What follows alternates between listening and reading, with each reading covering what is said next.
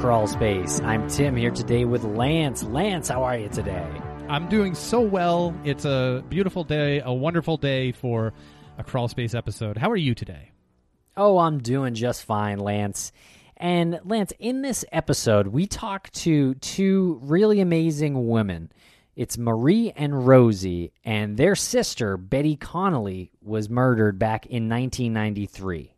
Right, and Betty's case came to our attention because of this viral video that featured Betty's daughter, Linda. Now, Linda's a photographer, Linda Connolly. She's a photographer. She had a colleague and a friend, Leanne Fyvie, and Leanne wanted to make documentaries. She wanted to get into the documentary filmmaking biz and asked Linda, do you know any story that we can look at to make a film about? And Linda said, yeah, I got a story, and it's her mom. Her mom was shot at 3 a.m. in a convenience store while she was working. It was a senseless murder, and it's unsolved. And this video that Leanne made is amazing. We'll put the link to it. It features Linda. It features Linda's dad. It features the location, and it's beautiful. And it took off. And we talked to Linda a couple of weeks ago, and she hooked us up with this interview, and I absolutely love these women. Yeah, they're great, Lance. And we had Linda on our Get Vocal show a few weeks ago as well, and I believe we're going to bring that audio to the Crawl Space podcast feed as well very soon. But yeah, so this is Linda's aunts, Marie and Rosie, Betty's sisters, and it's a really emotional interview, and it's really great to talk to them, isn't it? Yeah, and they started off with a picture. They have this large picture of Betty in between the two of them. So when we first started the Zoom call, we saw the two of them, and we saw this wonderful picture of Betty between them, and they got a little emotional. They laughed a bit. I mean, they're really, if you were to just hang out with them, you'd probably have a blast. You'd probably play cards and just have a blast or something. They reminded me of like my aunts. They reminded me of people I knew in my family. They're so relatable, and yeah, it did get a little emotional, but that emotion really comes through in a way where they want justice. It's been too long, and it's 27 years later, and they need this. And yeah, it builds up, and it also shows the secondary victims that we talk about 27 years later, and they still are, like bubble over with emotion, anger, grief. It's still there. Yeah, it still is. And Lance, during this interview, we actually learned some new things about the case that kind of staggered us, I will say. And so we don't want to give it away here in the intro, but give it a listen and see if you can tell what kind of throws us back, because it is a clue that, I don't know, I guess we weren't really expecting. Yeah, Linda did not set us up for that one, and it certainly did take us by surprise, and it's important. All right, everybody, thanks a lot for listening. Follow us on Twitter and give us 5 stars on your favorite podcast listening app. Or 4. I mean, I'll take 4. No, 5.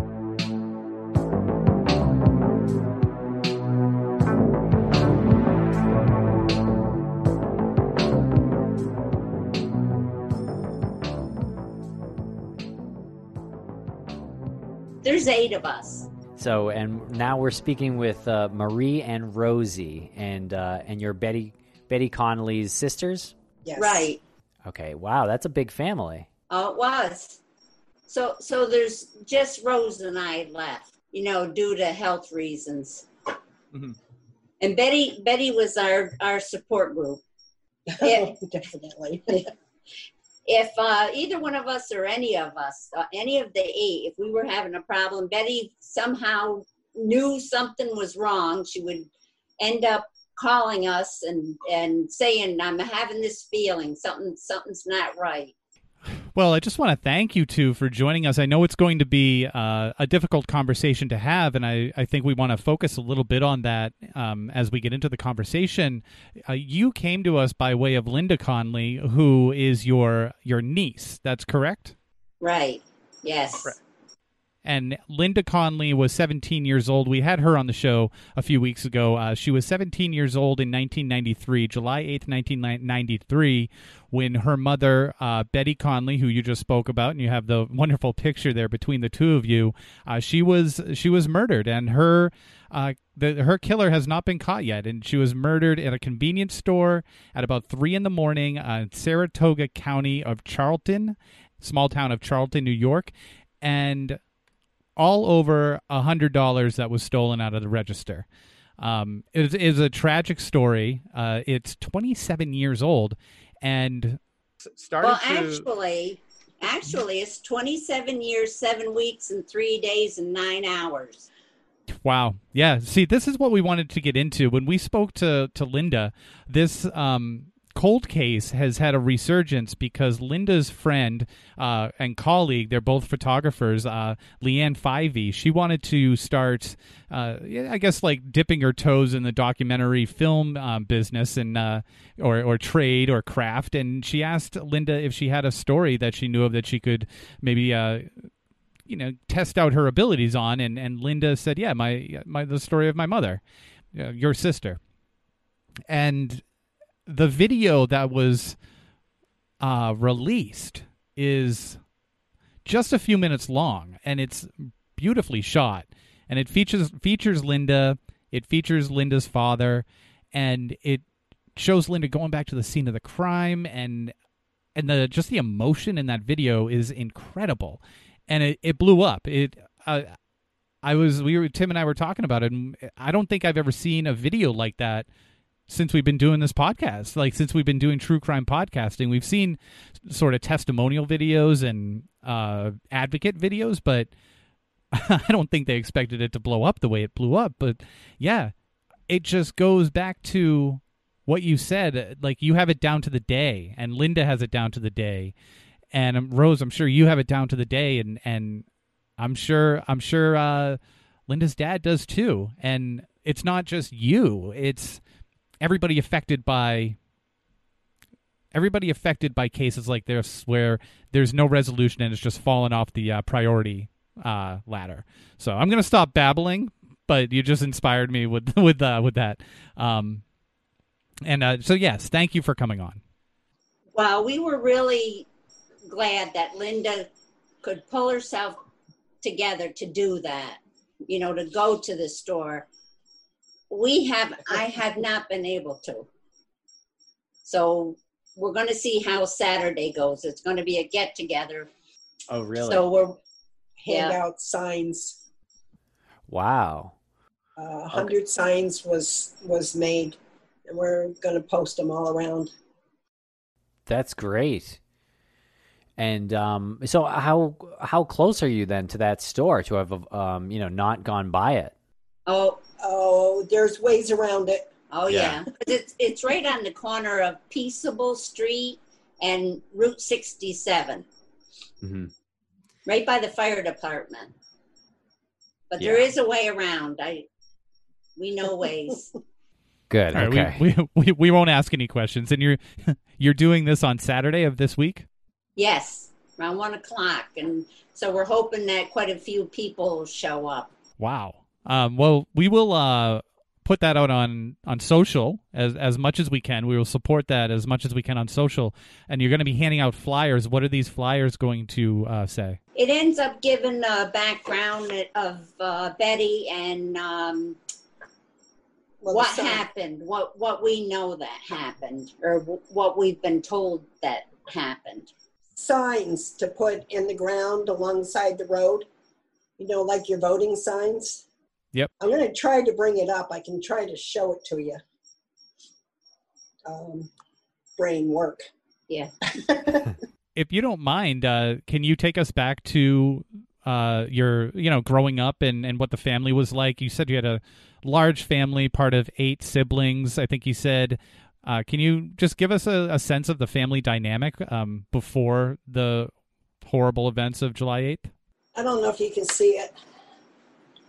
This is the only picture taken of us 8 kids together. No way. Really? When was that taken? That was back in... Oh, gosh. I know it. Kenny was a baby, so probably 61, maybe? 1961. Wow. Thank you for sharing that. Our mom was not well. I was 5-6 years old. My mom and our dad's family ended up taking 1 or 2 of us, and they brought us up. But the funny part of it is as we got older, we started calling each other and connecting. We lived in the town, in the area of Burnox. It's a small town. It was different. For when we were young, we didn't get together, but as we got older, we were able to, we started driving or riding bikes, We got to know each other. Right. So we really didn't know each other until we started getting about 10 years old and up. I don't know. Can you see that? That's the flyer. Well, it's a sign. The signs. Yes. Okay. That's Who Killed Betty Connolly from Facebook. Yes. There's this funny story when we started in school. Rose ended up telling me about it. She used to come home from school off the bus, and her and Betty would climb up in the trees. We were being bad then. That was their hiding place. So they would hide up there and smoke. They pull out their cigarettes and start smoking. Well, at least they were cigarettes. Oh yeah. We didn't know what that stuff was. We were too far back. As we got older, like I said, Betty and I lived close enough. And we're talking in the 70s, the early 70s. Betty and Bruce were married, and she had all of us sisters in her wedding. We were her maids of honor. And they got an apartment down in Schenectady.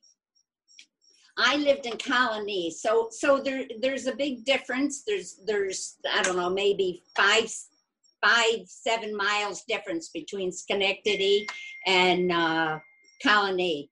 Well, both our husbands, my husband at the time, worked a second shift. So Betty and I tried to figure out how we could get together. Well, Betty was the one. She says, let's just hitchhike.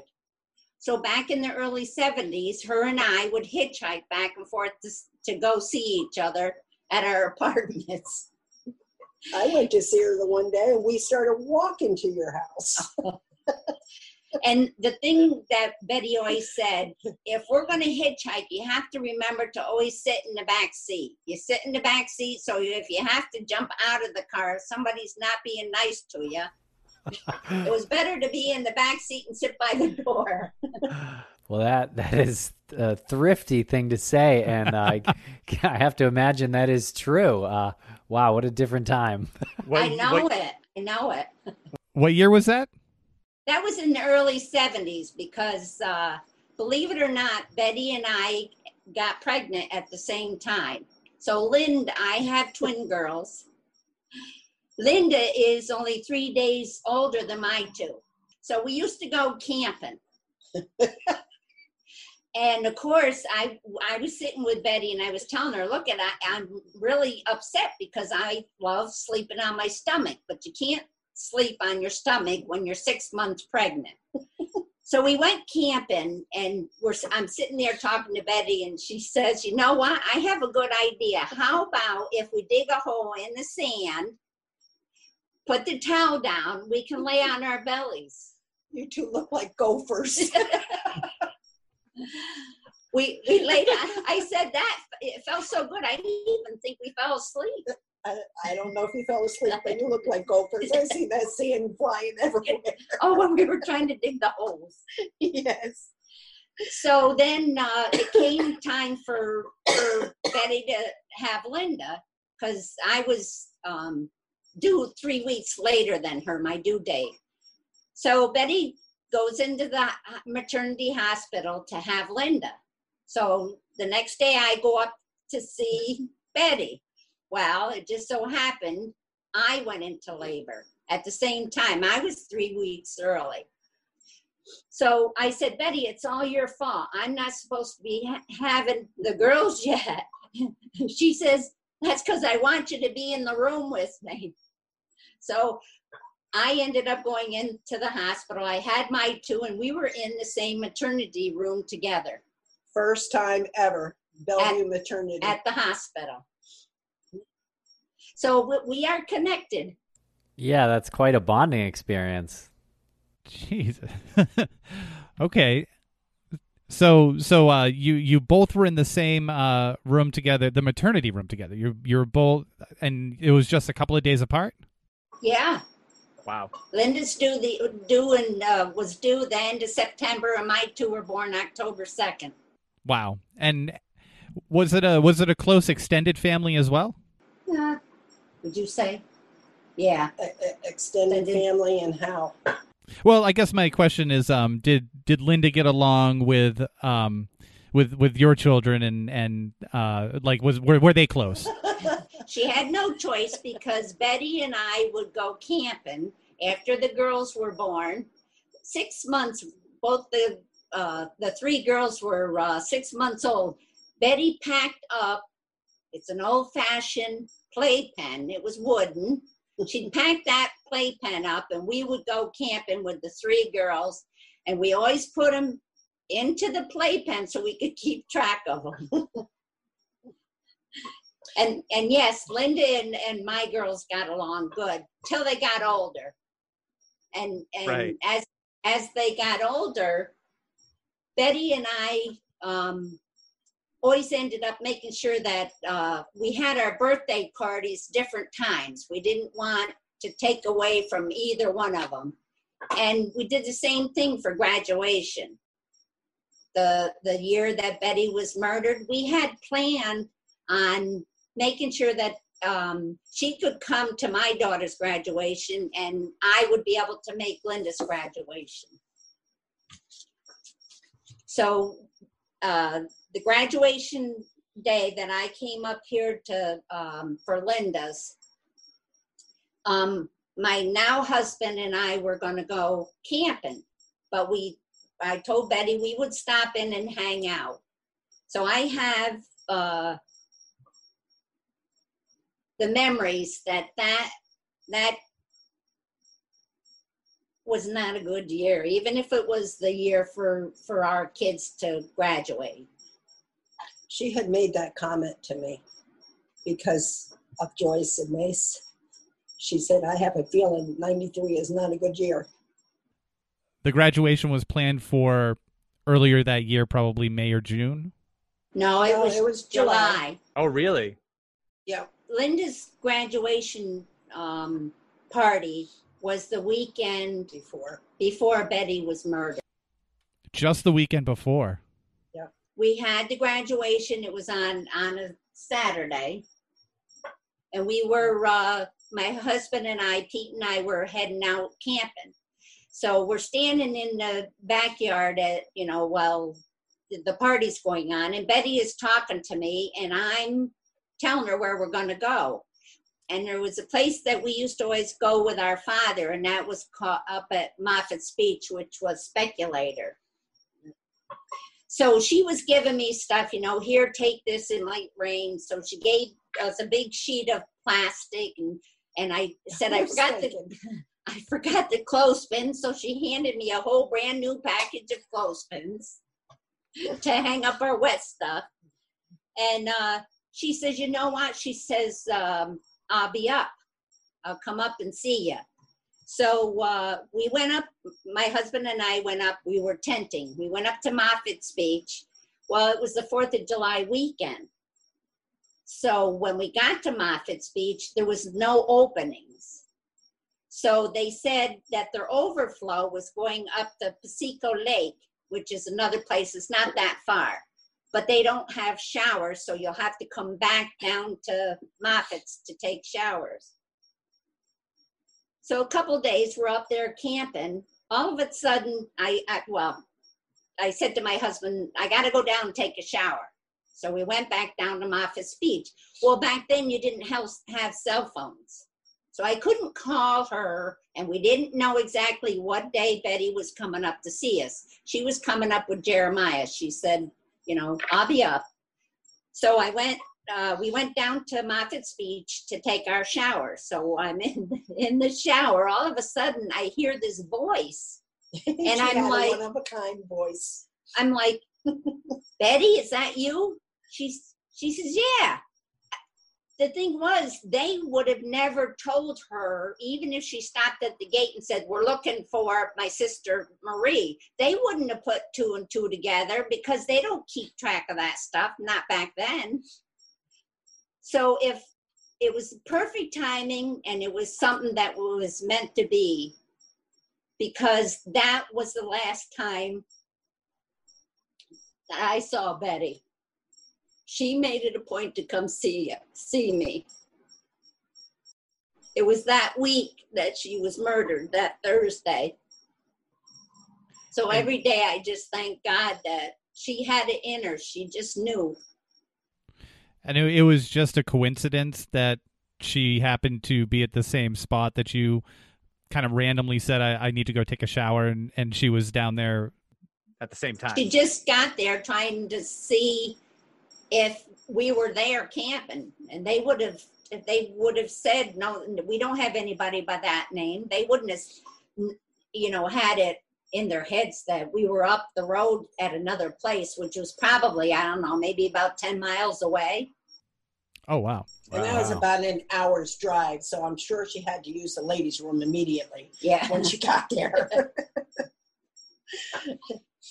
And we were sitting, then we went up to our campsite, and we're sitting around the picnic table, and she ended up telling me that there was this guy that came into the store that made her very uncomfortable.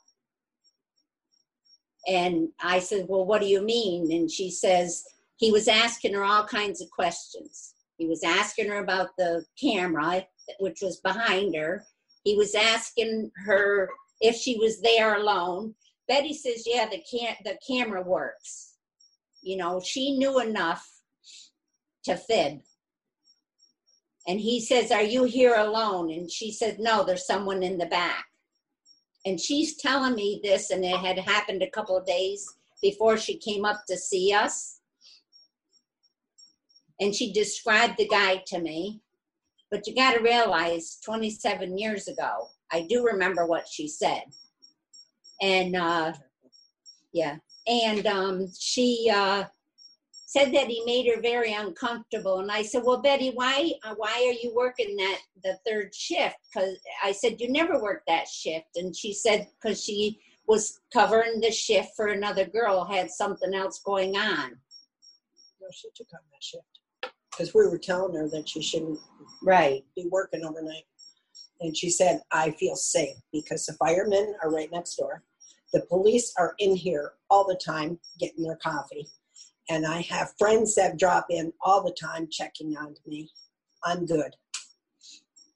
And she said, if anybody ever comes in to rob me, I'll give them the money and a sandwich to go. That's really fascinating that she had seen this person. I'm assuming we're all thinking that this is the person that committed the crime, right? Who she was talking about?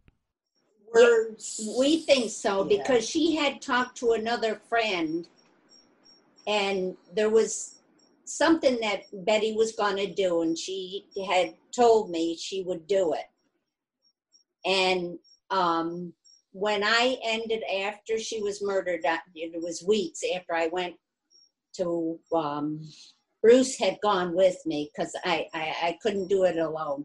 Bruce took me and we went to the sheriff's department, and I was talking to the investigator, and I asked him the question, and I didn't know how you knew, huh?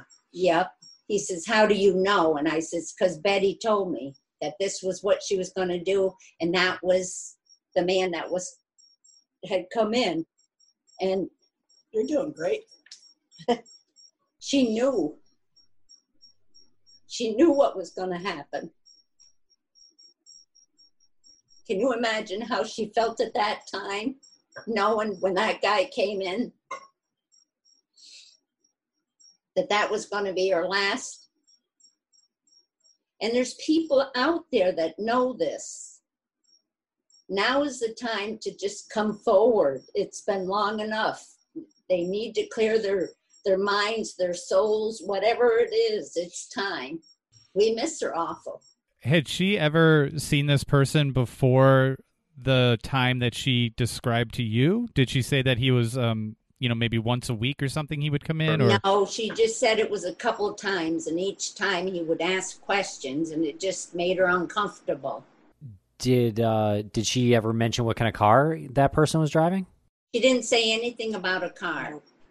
Okay, so you think this was directly related to something that she was going to report? I don't think so. I don't think know. She just was watching her back as much as she could. Because it was only a couple of times. We don't know if she even said anything to the owner of the store, the manager. We don't even know that. And you had mentioned that she said that she told the person that the camera was functioning. Was the camera always recording? Did they have any chance? Back then, what it was a video camera that if the boss was in the office in the back, then he could keep an eye out front by the register. But nobody at that time, there wasn't anybody in the store. Right. There wasn't any recording on like a tape or anything. But the person that murdered her didn't know that because she told him yes. So the camera was knocked down. He somehow knocked it down on the floor. The camera was connected to the office. So if somebody was in the office, they could watch what was going on out there. But obviously at 3 a.m, there was no one in the office, right? No. You mentioned that that she would have known this person. So I guess I think I'm missing something here on why she or how she would have expected violence from this person at that moment. Okay, we were told that her back was to the counter when he was in the store. I want to say the first time. And he got an item and slammed it on the counter, and it made her jump. And then when he fired all the questions at her, and she told him, the police are in here all the time, and she told him the same thing. But why would anybody slam something down on the counter? Scared the bejeebers out of you when you wasn't facing them. And that's what, sent the hairs up on her neck. I mean, the population of that town is very, very small. It was very, very small then. And this person went there on one night and scared her intentionally, and then returned several nights later. This person must be known in this town. This person has. But then when we were talking to the sheriff's department and the investigators at the time, they said that we needed to understand that it's a wider, because you have 87, the Northway, that runs up and down, and there's an exit. It's quite a few miles down the road, but they would come, the big truckers would come through there and everything, because 67 is one of the bigger highways for heavy traffic, as far as, the big trucks and people getting from one point to the other point. But yes, it's small. Did she give you an idea of what this person's age might have been? It was, she told a friend of hers. She really described him pretty good to her friend. And she had said to me that he was, she had said to me that he was between 20 and 30. Okay, well, that kind of fits with the description. Do you know, does the description of that person or that car sound familiar to you? No. It might have been just somebody that popped in and just was, checking things out. We were thinking he might have even been sitting there for a couple of days, back and forth, and it might have been, casing the place. But that's all hearsay. That's just us.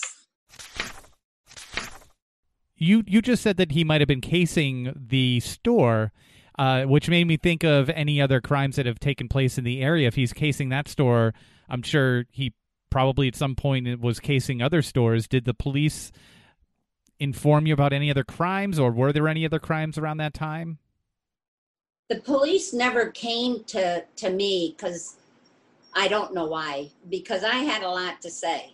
They didn't question any of us. They didn't question any of us. It was weeks after that I was on Bruce's case to say, Bruce, I'd really like to go in and talk to them. They're not calling me. And it was just the weekend before. It was 4th of July weekend. She was murdered on the 8th. That was the same week.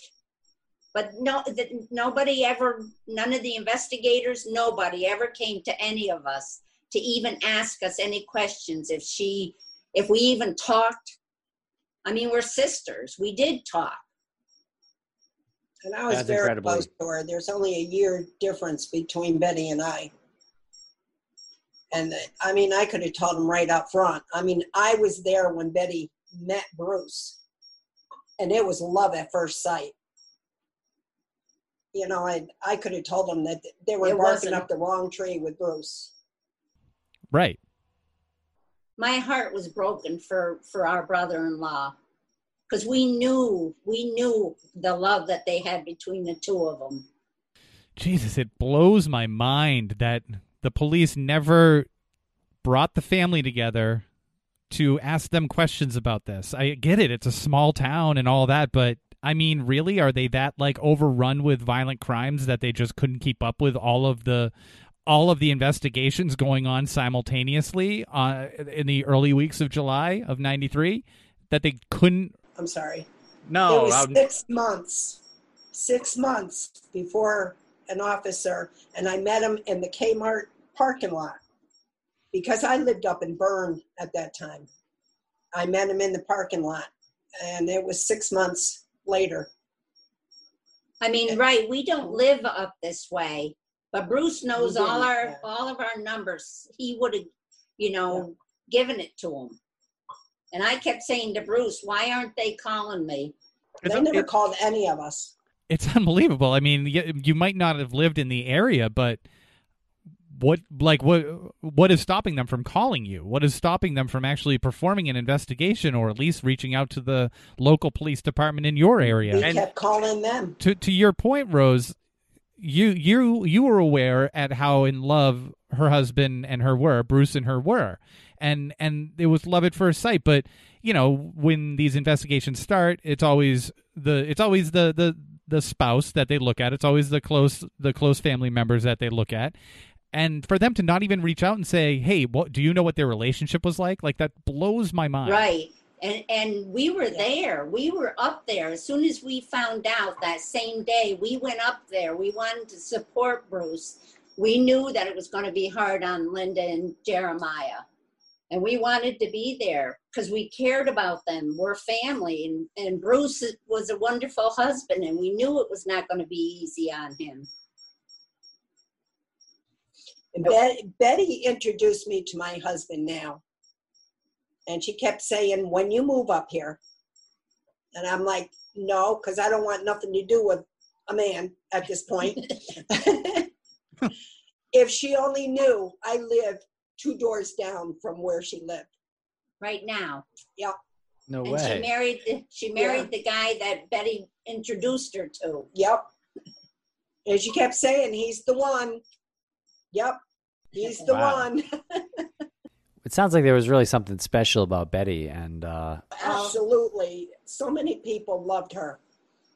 Really. I had wrote a little thing because in memory of Betty, we've done bricks in the crime victims area down at the Albany County Courthouse. I've had a rose planted in her name at the Central Park in Schenectady. And I had wrote this little thing. There was a news reporter that we had gotten together with crime victims. I was a member of a group. It was the POMC, which is Parents of Murdered Children. We all needed support at that time. We needed, somebody to understand what we were going through. And this is what I ended up writing. Betty Conley had numerous qualities that made her such a special person. But speaking as her sister, the one that stands out the most relate to her personality.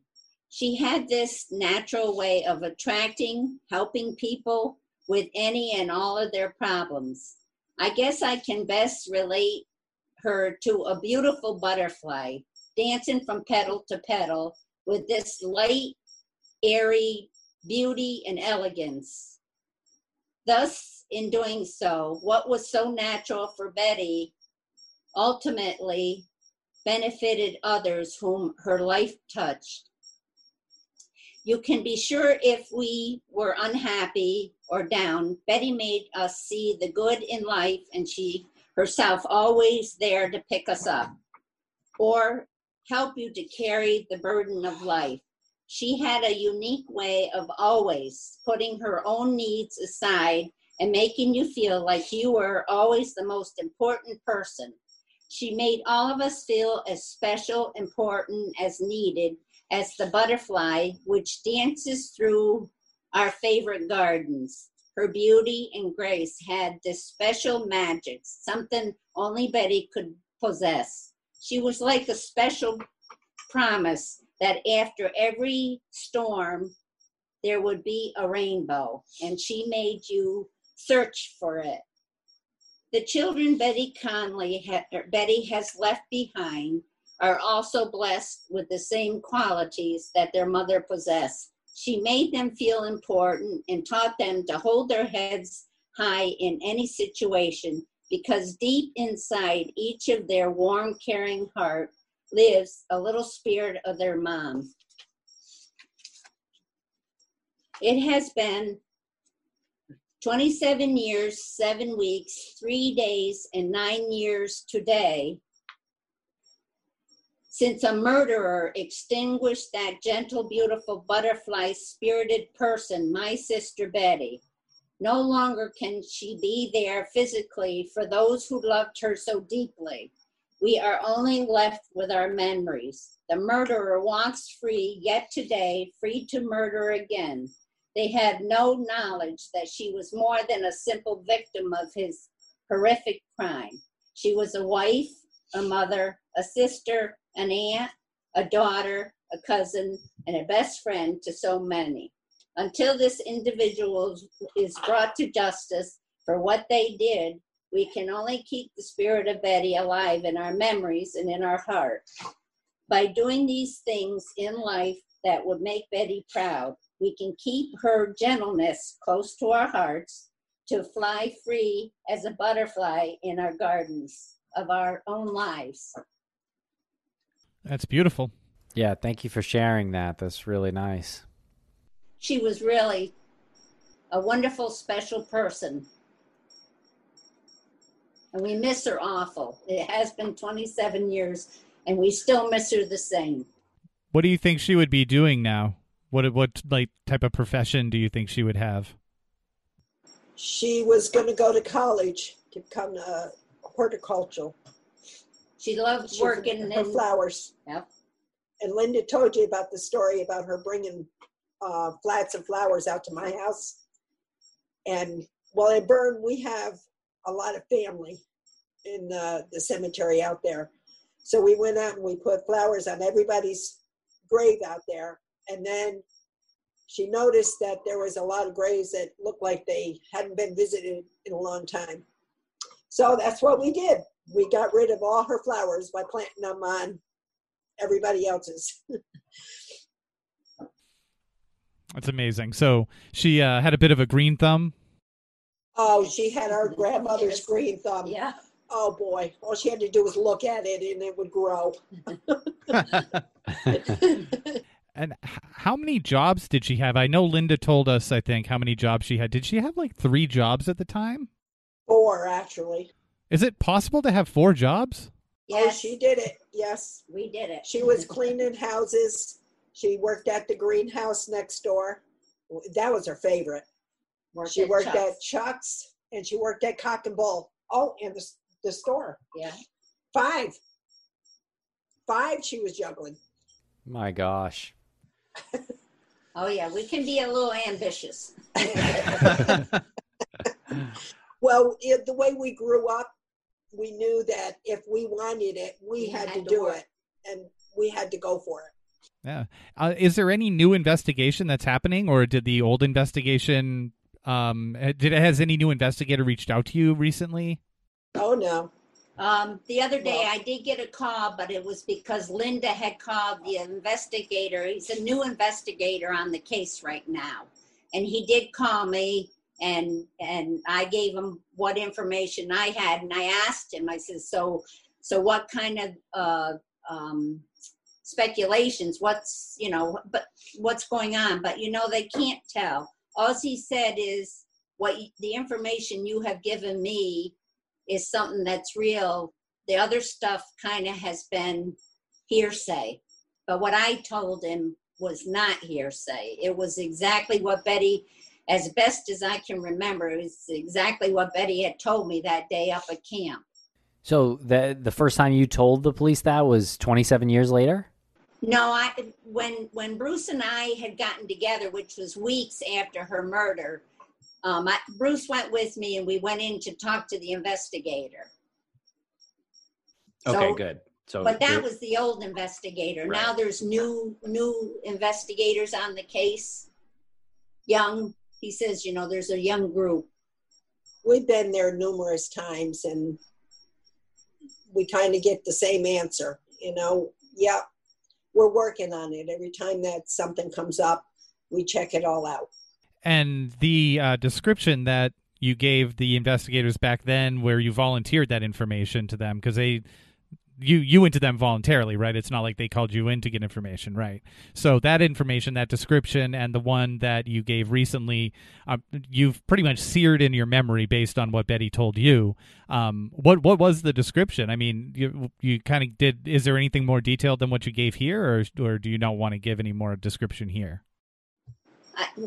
With the investigation, I don't know how much I'm able to give.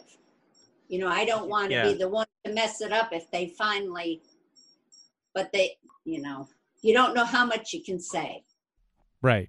Yeah, that's understandable. Best to be careful in that case. But we're hoping. With the new technology and everything, we're really hoping that this is gonna, like Linda says, the person that murdered her didn't just keep it to himself. He had to have talked to someone, and that's what we're hoping and praying, is that person has a conscience and realizes now is the time. Now is the time to go ahead and open up. This is like it's all fresh for us, like it happened all over again. So we're kind of hoping that with them, that conscience is being bothered also. Well, yeah, I certainly hope it would be. If not, maybe the person that this person told, maybe a family member or something. If the individual themselves doesn't have it in them, doesn't have the capacity to feel that, maybe somebody around them that knows does, and will say something. What did this must have been? I mean, this obviously was devastating for your family. Can you describe a little bit of that? What was it like? I mean, hearing that and then having to deal with that in the immediate aftermath. Well, we remember it was a very hot day. It was awful. Awful. Yeah. And we got together up at Betty and Bruce's because we wanted to be there for Bruce. And we sat outside, and it was so hot. It was, the sweat was pouring off of us. And you know what I just remembered?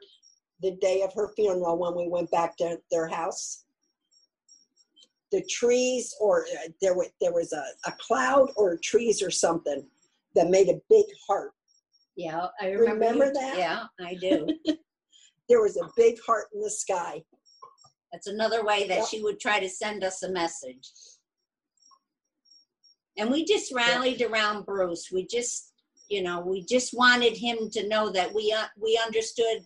We were feeling our pain, but we knew that him and Jeremiah and Linda were having their pain too. And we just wanted to let them know that we loved them and we supported them. And well, I see Bruce all the time, at least like three times a week. You know, we're still family. Oh, that's great. Yeah. That's great. How's he holding up? I know he was in the video, that Linda's video, and I mean, your heart just breaks looking at him. He doesn't even have to open his mouth. Your heart just breaks looking at him. How is he doing? He was raised that boys don't cry. Boys got to be tough. So he does his falling apart by himself. He calls me a crybaby all the time. You know, no, nothing wrong with shedding some tears sometimes. You got to let it out. oh, we do. I think it's incredible that you remember how hot it was the day that you heard about this. And I think, you know, anyone who's listening, who, if the person is listening, and or somebody who that person has told is listening, I mean, look at the effects of this. I mean, I don't remember the weather 2 weeks ago. You know, I don't. You remember how hot it was that day. That whole week was in the 90s. Yeah. She at her funeral, there was over 400 people. People were down standing in line in this hot, the 90 degrees weather, standing in line to come into the church, just to walk past her. It was a small church, just to walk past and give their support. And, you know, she touched many for such a small town. She touched so many people. Well, she even helped build the play yard at the school. They built a wooden play yard for them, you know, for the school. And she was right in there. That's something we always were. Are these signs that you're going to be putting up on Saturday going to stay there as long as possible? Is there some sort of permanent? And we'll also bring them and put them in our yard too. So when people go by, they can see it and try to connect. And I know Facebook has reached as far as Florida, Tennessee. I'm trying to think of Texas and California. We have a lot of all over friends and family that are spread across the United States. Because you never know where this guy is. That's true. Yeah, keep sharing that video, and that goes to all of our listeners. Please share that video. Share this as you're listening to this. Please do. And you know, this year has been like so crappy enough. Like it'd be really nice for something to come out of this at least. You know, some solid lead, something where you can kind of wrap your hands around and say this is a tangible lead. Someone has come forward and finally done something right, and just, you know, do something right. Like I'm with you all on this. Like there's this person who did it could not have done this and kept their mouth shut. It's someone knows. It's too just the attitude in the behavior. If it was the same person that she had described to you from a few nights before, that type of behavior is too brazen and too loud. It's to keep to themselves. It's just not that personality trait. So just do something right. If you know, it can be anonymous. You know, you could just figure out a way to do this. Right. They can get a hold of the Saratoga Sheriff Department and just call anonymous, like you said. You know, you don't have to give a name. You know, just say, well, I do know something, and give the information that you know. Yeah, it can be worked out. You can talk to the police anonymously. You can do that. You can do it over the phone anonymously. And I mean, if you give enough proof that you know, and they can connect it, and there can be this evidence, this connective evidence, then they'll have reason to go knock on someone's door. And we felt so good knowing that Extra Mart is still backing their $10,000 reward. Yeah. That is really that we are so appreciative of them. Oh, that's great to hear. Yeah. You would think after 27 years that they would just let it go, but Oh no, Linda tracked him down. yeah. Yep. Linda's a force. Seriously, she yeah. You know, she takes after both of her parents. You know, there's a combo there. Yeah.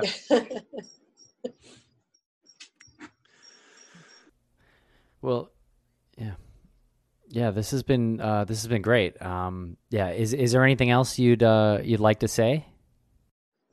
I think we kind of said it all. We miss her, Yeah.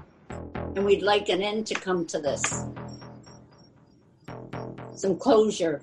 We'll never get over the loss, but it's better at least knowing. And why? Why?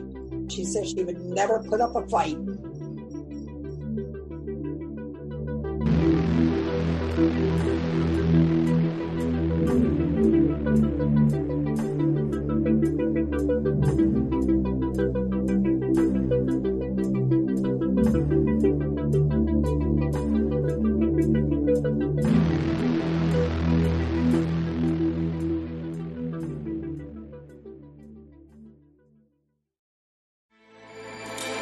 With everything you have on your plate, earning your degree online seems impossible. But at Grand Canyon University, we specialize in helping you fit a master's degree in education into your busy day.